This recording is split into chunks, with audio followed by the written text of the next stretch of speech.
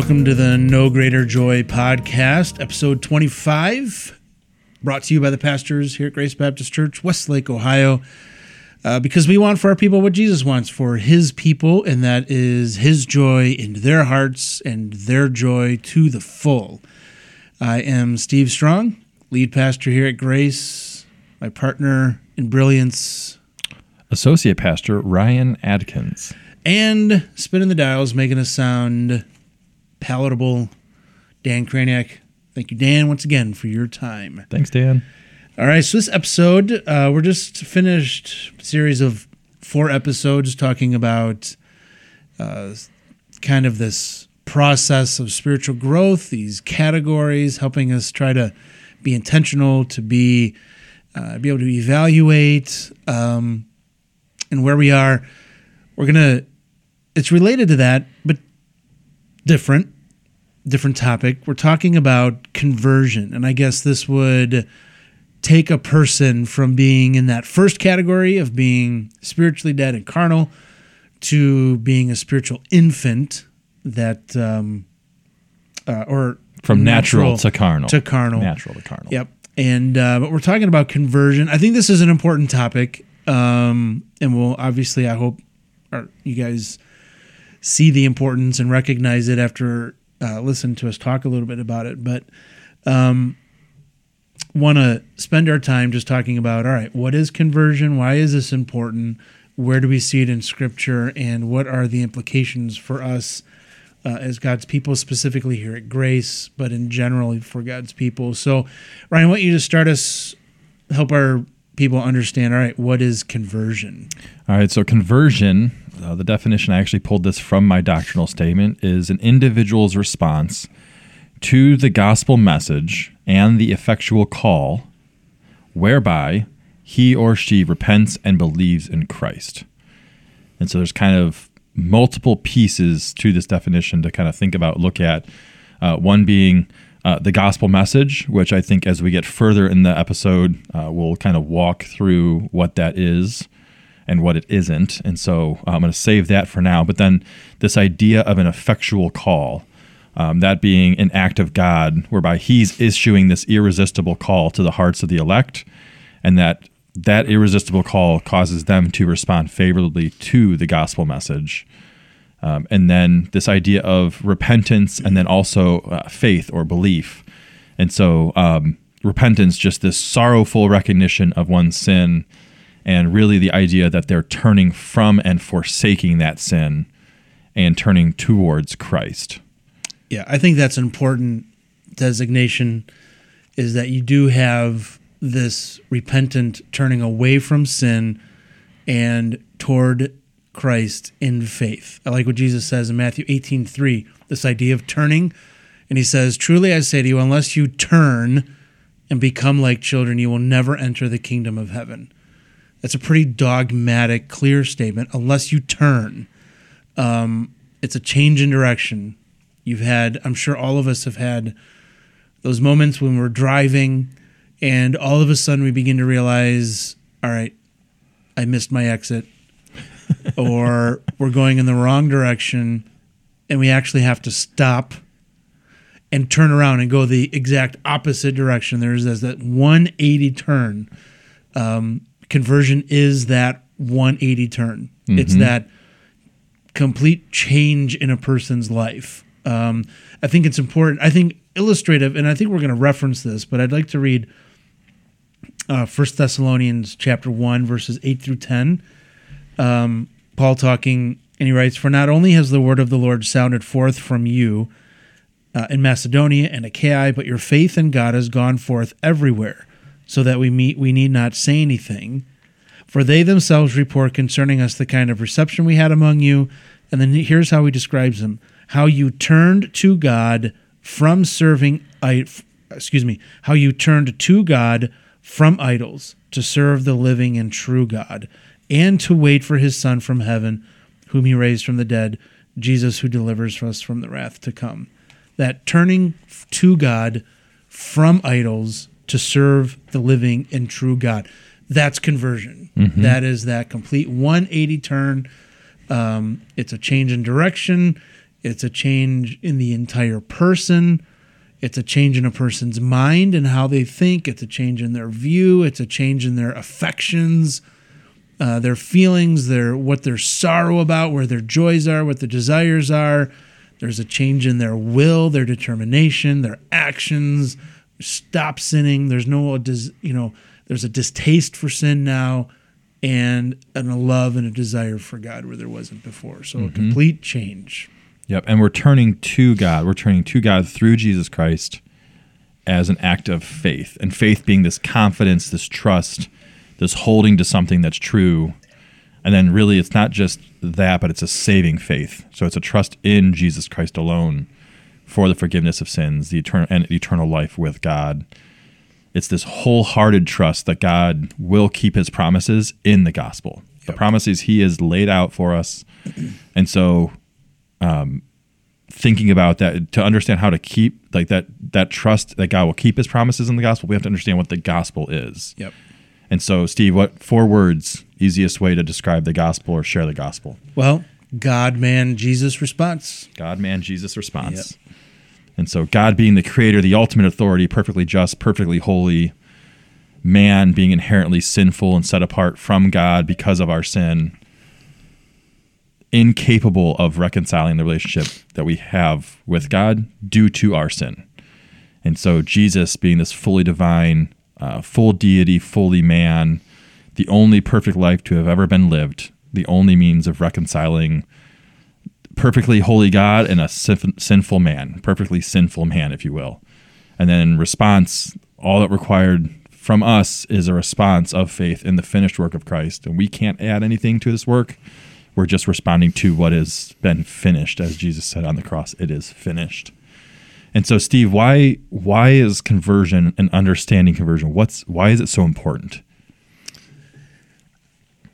Well, it's important because of what Jesus says in the Sermon on the Mount, the end of the Sermon on the Mount, Matthew chapter 7, verse 21, probably scariest verse in the Bible. Yeah. Where he says, as people are coming up to him, he says, not everyone who says to me, Lord, Lord, will enter into the kingdom of heaven. That's sobering. Yeah. That even in Jesus' day, and it continues to today, is that there are true conversions, how we've just described this churning away from sin to God. There is this change in direction, but there are also false conversions. And I think it's important for us to talk about this because churches can either unknowingly or with good intentions lead people toward false assurance and false conversions. Mm-hmm. So I think that's why it's important. Mm-hmm. What would you add to that? Along the same lines, the one phrase that came to mind was that eternity is at stake. Mm-hmm. And yeah, that Matthew 7 passage is one that terrifies me. But I think looking at the second part of that, not everyone who says, Lord, Lord, will enter the kingdom, but only the one who does the will of my Father in heaven. Mm-hmm. Like that's the one who's going to. And so it's thinking about and understanding, it's not just knowing Jesus Christ. It's think about the demons, right? Jesus is encountering these demons as he's ministering, and they knew who he was. They identified him, but they were not and will not be saved. Like it's not just knowing Jesus, but having faith in his completed work, and then doing the will, showing that fruit of a life becomes the evidence of. And so what are some of the things, Steve, like as we were thinking through this, that you identified as what it's not?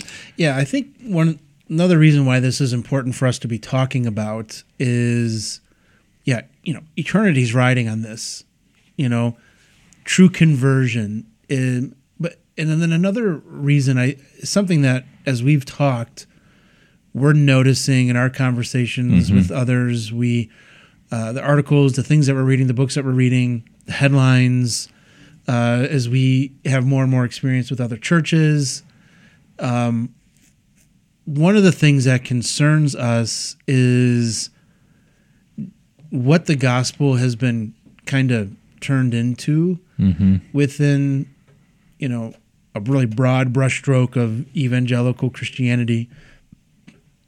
Is there's this attempt to kind of make the gospel appealing.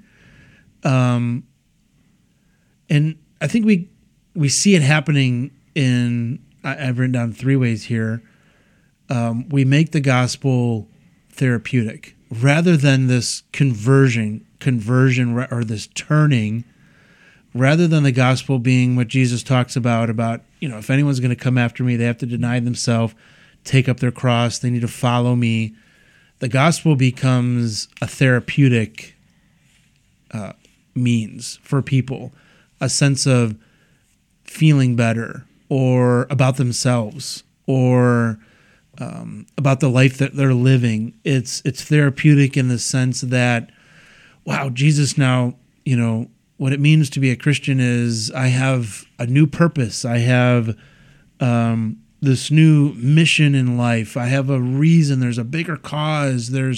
But all of that just makes me feel better about me. And if we make the gospel therapeutic, I think we provide the opportunity for false conversions because it's not what the gospel is about. It's not just about filling this void. It's about having a new master. Nor is it, I think, another way that we can make the gospel appealing is when we just make it about self-improvement.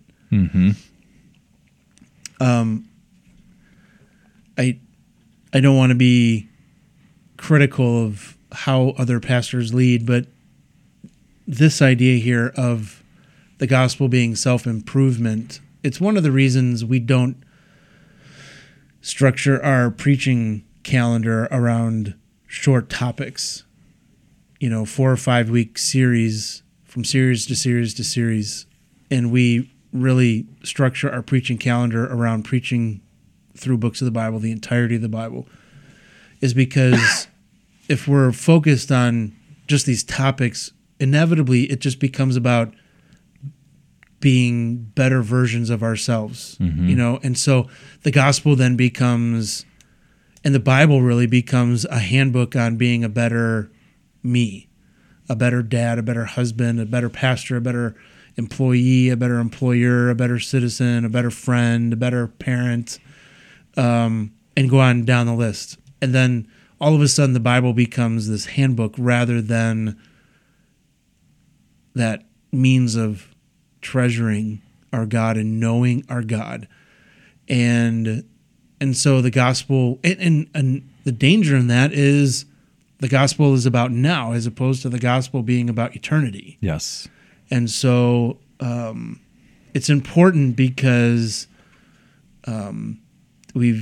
in general, American Christianity has made the gospel therapeutic. It's made it self-improvement. And I think one of the things that we also see is we've overgeneralized the gospel, where we just say, well, I have faith. I hear this, I've heard this often, well, that's a man of faith. They have faith, or their faith is important to them. But what saves a person is not faith. What saves is... It's the object of that faith. It's the object of that faith. It's the grace. It's what are you having your faith in? I think other ways that we generalize it is we want people to meet Jesus. Oh, I met Jesus. Well, what does that mean? Or I believe, and I think you brought this up with, even the demons believe. They met Jesus. Just saying that you believe in Jesus or you believe in God, I think we fall short of what the true gospel is. And even just saying follow. Well, I'm following Jesus. Well, you can follow the teachings of Jesus, Lord, Lord, but not know him. and have your faith in who he is and what he has accomplished for you on the cross. And even experience the power of following Jesus. Mm-hmm. You know, like these people are casting out demons. They're doing stuff where they prophesied in his name. They cast out demons in his name. They did miracles in his name. Yet they didn't actually know him. Yep. And your idea of following, like it's not just following. Like think of, okay, the Sermon on the Mount, he's speaking to the disciples, but there's a crowd that has followed.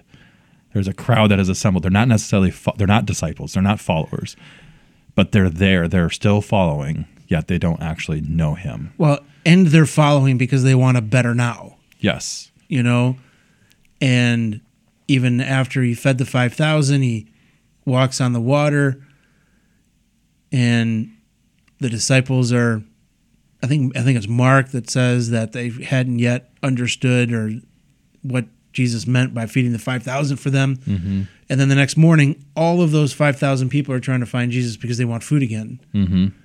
And he does that hard teaching of, I'm the bread of life. You have to partake in me. You got to eat me in order to have life. Like, oh, this is a hard saying. And they left him. And then he's looking at his disciples and saying, are you guys going to leave too? And Peter says, no, where are we going to go? You have the words of eternal life. You're the Son of God. You know, and so it's like his disciples were following because of their faith in Jesus. Mm-hmm. The crowds were following because they wanted a better now. Mm-hmm. And so, and then Jesus turns them away, which is crazy to think about. But the danger in that is presenting a gospel that is just about a better now, where we can help you feel better about your life, about yourself. We can give you a bigger purpose, a bigger meaning, and miss the mark. Mm-hmm. And sadly, what we'll end up doing as pastors and as churches is provide a false assurance and produce people that don't know Jesus, that'll say, Lord, Lord, and Jesus looks and says, I never knew you. Mm-hmm. And that's a sobering thought and a heavy responsibility. And so that's why this sense of conversion, I think, is important, Mm-hmm. because the trend in the American church is to dilute Mm-hmm. and to water down, to make people, and what are the motives in doing that? We won't go there, but that's why it's important why we're talking about this. And so then if we're going to, what is conversion? We've given that general description. This is why it's important. This is what we see happening within the larger realm, if you will, of Christianity and what's happening and how the gospel is being presented. What would, we have written down three here kind of central pertinent scriptures. The first one is John 3. What does John 3 tell us about true conversion? Yeah, so we're looking at Jesus' encounter with Nicodemus. And I think most of us would say we know, the latter part of this in verses like 16, 17. But if you look at, starting at the beginning of this passage, Jesus tells Nicodemus, starting in verse 3, that unless someone is born again, he cannot see the kingdom of God. And so he's confronting him with this need to be made new. And then again in verse 5, he kind of reiterates it and expands it briefly. Unless someone is born of water and the Spirit, he cannot enter the kingdom of God. And again, he's confronting Nicodemus with this need to be born again, to be made new. And that only comes through God's work. And then verses 15 to 18, which are probably the most recognizable of this passage, I'm reading from the CSB, but it says, everyone who believes in him, that being the Son of Man, may have eternal life. For God loved the world in this way. He gave his one and only Son, so that everyone who believes in him will not perish, but have eternal life. For God did not send his Son into the world to condemn the world, but to save the world through him. Anyone who believes in him is not condemned, but anyone who does not believe is already condemned, because he has not believed in the name of the one and only Son of God.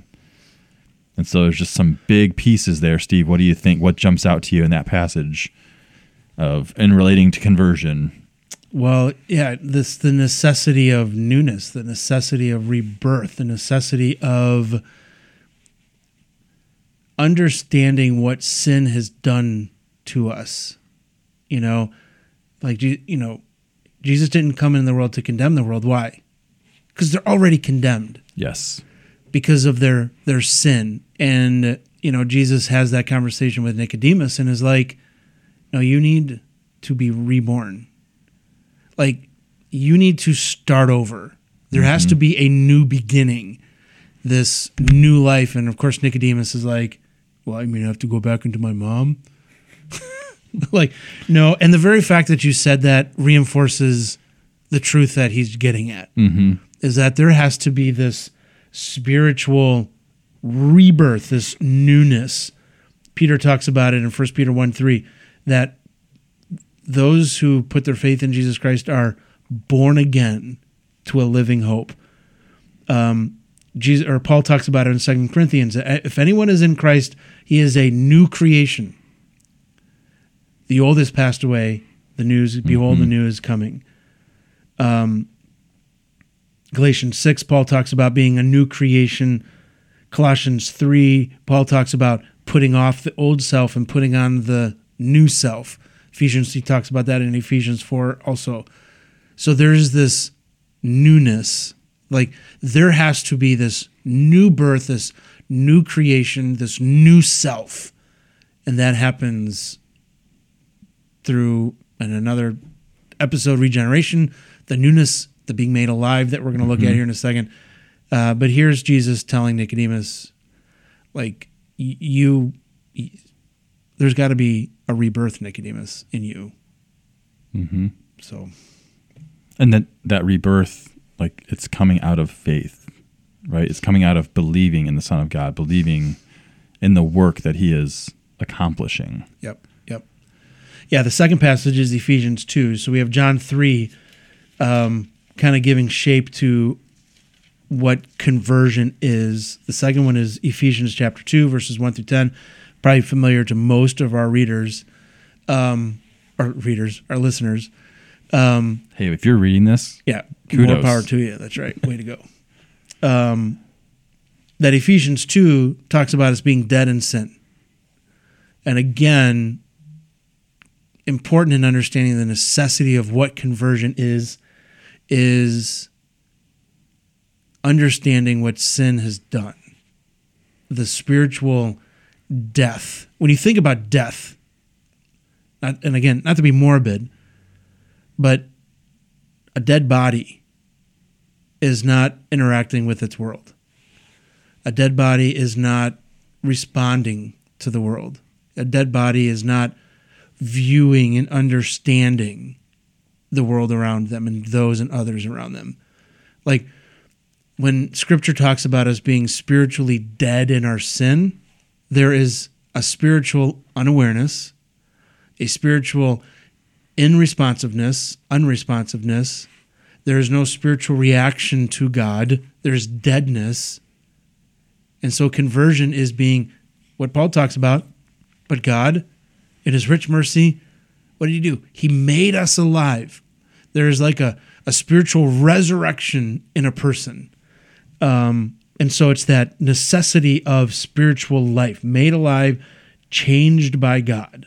And so we go from being an object of God's wrath to, at the end in verse 10, his workmanship created for good works.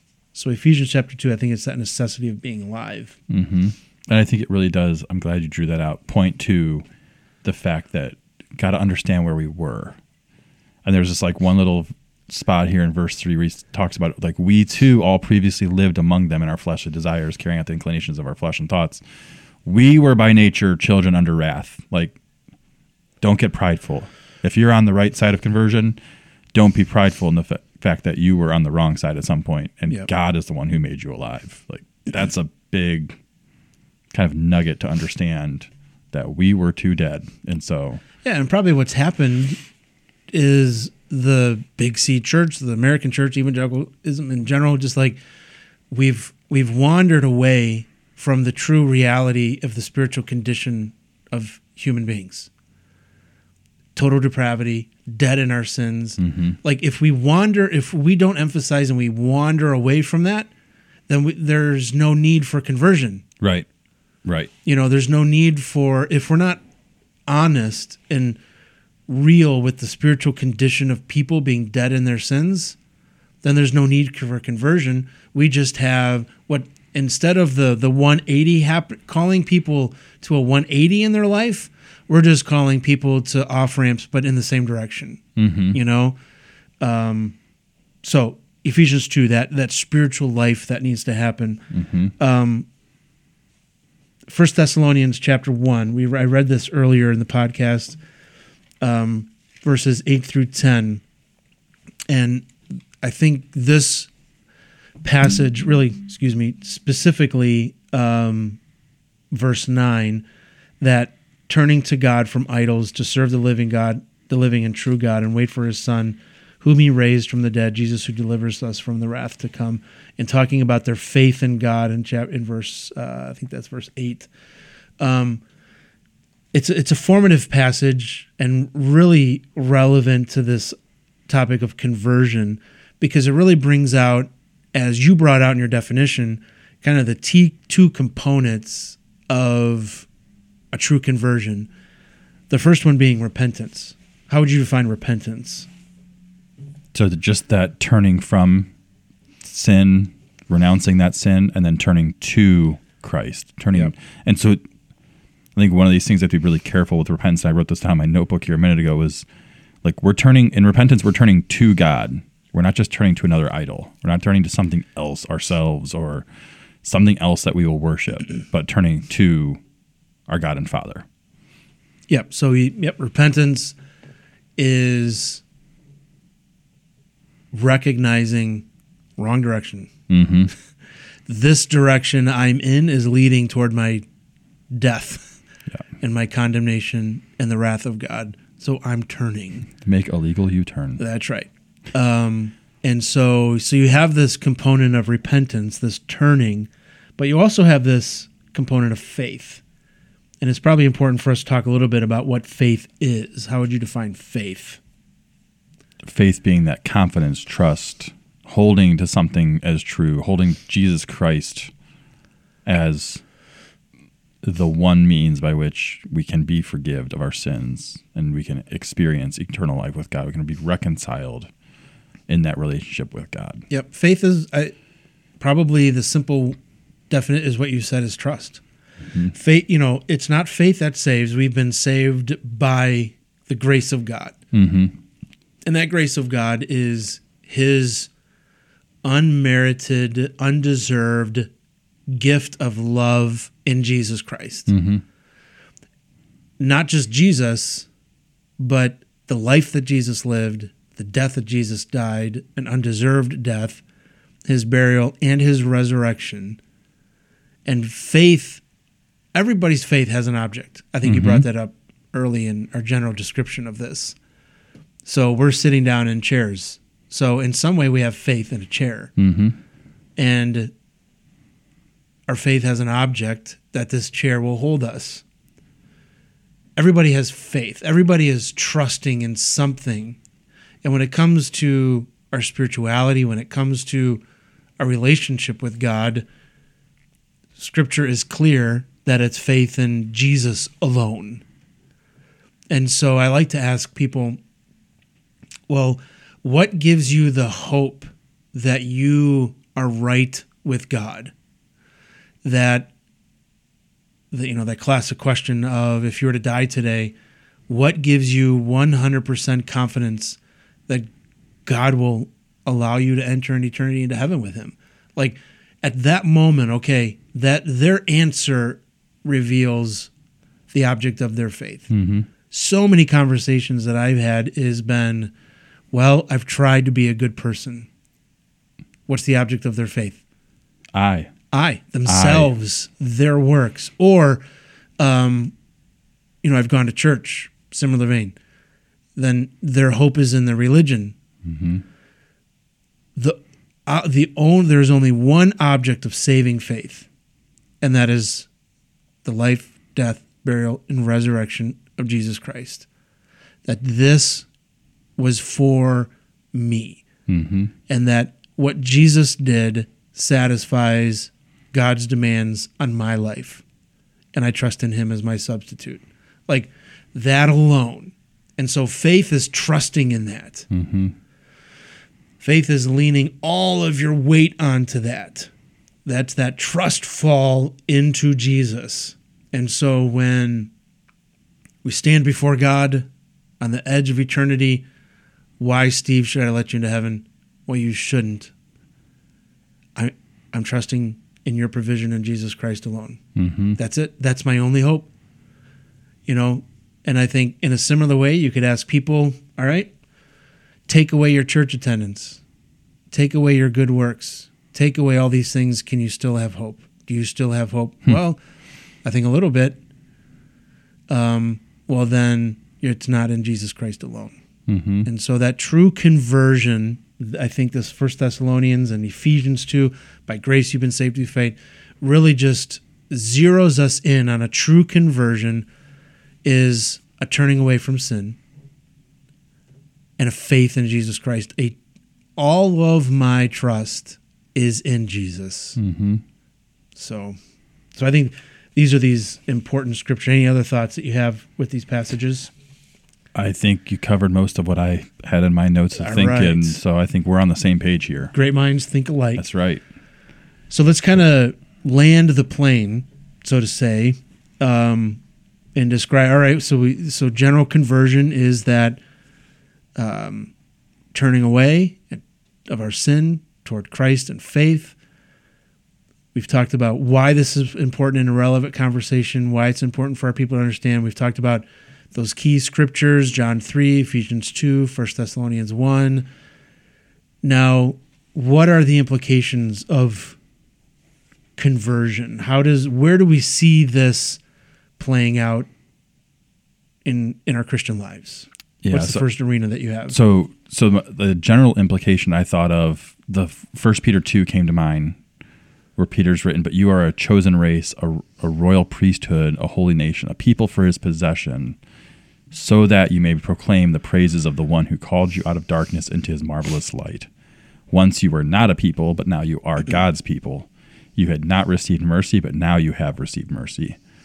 And I think that passage just captures kind of the implications of our conversion. And then kind of sticking with our three personas, I kind of categorize things into, what does it mean for a 24/7 worshiper, not a 27/4 worshiper? That'd be weird.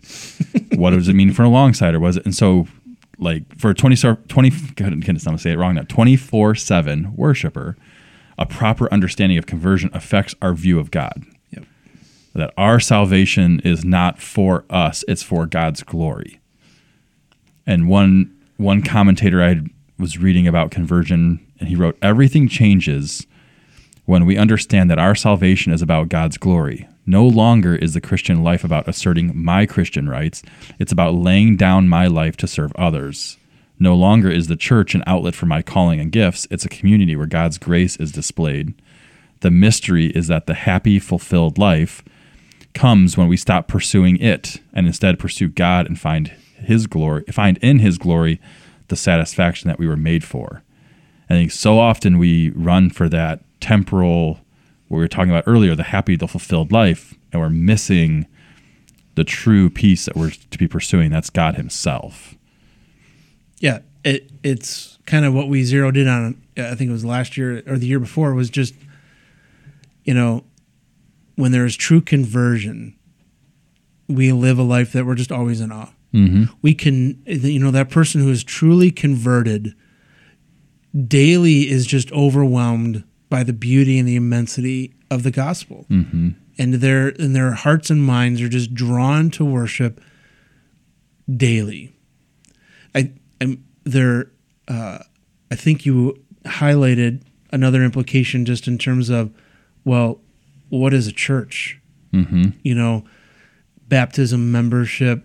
A true church, a biblical church, is made up of converted people, true converted people. And so that has implications on how we do church. Mm-hmm. It has implications on why we do membership and why we have what we like to call high walls for membership.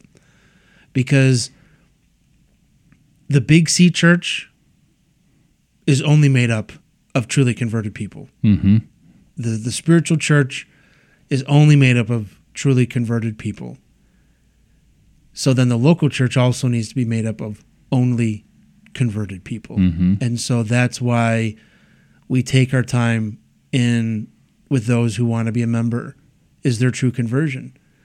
And why we have the conversations. That's why we have the interviews. That's why we have Discovering Grace. That's why we have, the application, is because Grace Baptist Church will only be made up of truly converted people. Mm-hmm. When it comes to our membership.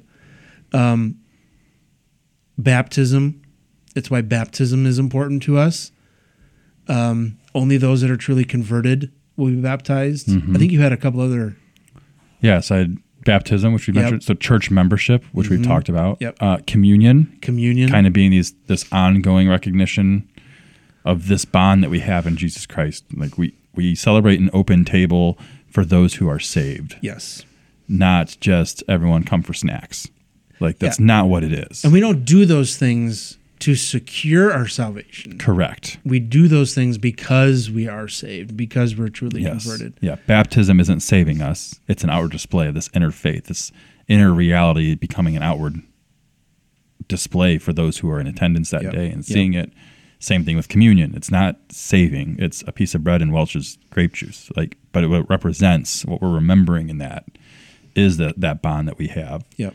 Go ahead. No, go ahead. I was going to say it also affects, as we alongside with one another, the holiness aspect, the one anothering passages, like a proper understanding of conversion affects how we view this idea of being holy, this idea of one anothering, like we highlighted a lot of those passages last year, and just thinking about all these things that we are called to do with one another and for one another, and to encourage and exhort and rebuke and to teach, and that all of these things come because we have a proper understanding of what conversion is. Yeah, and it's the expectation on each other to say, listen, you repented of those things.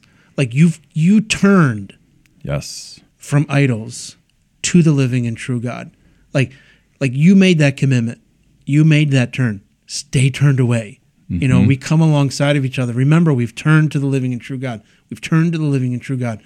And we have that expectation. It's why we exhort. It's why we, you're not living consistent with that. Stay true to it. That's why we discipline. And praise God, right. We haven't gotten to the point in any case where we've been bringing it before the church necessarily, since I've been a part of this church. Mm-hmm. But we have been having conversations one-to-one, on the individual one to level, a few, right, that we're confronting these sins because of our understanding of conversion. Yep. And it impacts us. The implications are for us as our go people. So it's like these personas that we have as a 24/7 worshiper. It has implications. As alongsiders, it has implications. And as go people, it has implications in the sense that I know what I am working toward. Like I am calling on the people in my life to repent and to have faith in Jesus, to have this true conversion. And so in my presenting of the gospel, I'm not going to be therapeutic. I'm not going to be, this self-improvement. Come to Jesus because he'll make you a better fill in the blank, or you can feel better about yourself and God has this great plan and mission for your life. I think all of that is great, but it's less than. Yeah. And as a go person, we are calling people to repent and to turn to Jesus. You have to bear the bad news. That's right. When you share the gospel. That's right. And we're not going to be ashamed of it. And I think as go people, we are looking for converts. We are trying to proselytize. I mean, there's no way around it. Yeah. And so it means that we're probably and most likely working against our culture. Absolutely. Because our culture says, no, you can't do this here. And so now we have a decision to make. Am I going to work in obedience to God or succumb and give in to the expectation of my culture that says, no, you can't be a go person. Yeah. You cannot proselytize. Well, or the way culture looks right now of, well, there's lots of ways for this to happen. No. There's one way. Yeah, His there's name's only Jesus one Christ. way. That's right. And or even, hey, what's true for you is true for you, but not for me. No, that can't be the case. It's not Right. true. And No, so I'm going to impact, and I'm working, and I'm building a relationship so that relationship can bear the weight of the truth that I want to bring to bear. Mm-hmm. You need to repent and turn to Jesus. Yep. And put your faith in Jesus Christ alone for your salvation. Yeah. And thinking back to the Ephesians 2 passage, we're not pointing the finger at someone when you need to do this, you need to do this. Hey, look, we're extending the hand. You need to do this, and you're trying to draw them along. Yep. Because I was where you once were, and there is better. There Yep. is a way out of where you are, and His name is Jesus Christ. Yeah, and there's an anthropological, big word, implication with this, and it's what currently we're right now working through the first 3 chapters of Romans and Sunday mornings. It's a true biblical understanding of people. Mm-hmm. Ephesians 2, it's seeing people as Jesus saw Nicodemus. You're spiritually dead and you need rebirth. Mm-hmm. It's seeing people as dead in their sins. That changes how we view people. We're not basically good people. Being a sinner doesn't erase the essential value of people and the dignity and sanctity of life that every person has. But every person is basically a sinner and in opposition to God. And there's a bent towards sin. There's a disposition toward God that is opposed. We need to allow that to shape how we see the people around us. And not be filled with hate and frustration, but compassion. Because being dead in sin, they're an object of His wrath. Mm-hmm. And that should motivate and burden us and fill us with compassion. So I think there's an implication on how we view other people. Mm-hmm. Very right? much so. Yep. All right, so conversion, it's probably a necessary topic that we need to bring into our discussions a little bit more. Mm-hmm. So what is it? Why is it important? Remember these scriptures, and it really has impacts on all of our lives, and especially ministry within our church. Yeah. And if you're looking for a better understanding of this, even beyond what we were able to cover in this however many minute long conversation, we do have a resource. Come see us. We can get that to you. Let you go ahead know and give what them it the is. title. Why don't you hold it up so they can see it? All right, I'll hold it up here. If you're watching on YouTube, which you can't do anymore, you can listen there, but you can't watch. Yep. It's called Conversion, How God Creates a People, and it's written by Michael Lawrence. It's about 120 pages. They're small pages. It's a pretty quick read, but he does a great job of just walking through kind of what it is versus what it isn't, and some of these different aspects that we've talked about. But it's a very, very good read. So again, it's called Conversion by, who's the author again? Michael Lawrence. Little yellow book. It's part of the 9 Marks Building Healthy Churches series. Yep. So, and if it's not on our recommended resources on our Amazon page, we'll make sure that it is. Mm-hmm. Yep. All right. Very good. Good talking with you. Hope this is beneficial. And we appreciate you guys listening. God bless. Jesus come quickly. We'll see you next time.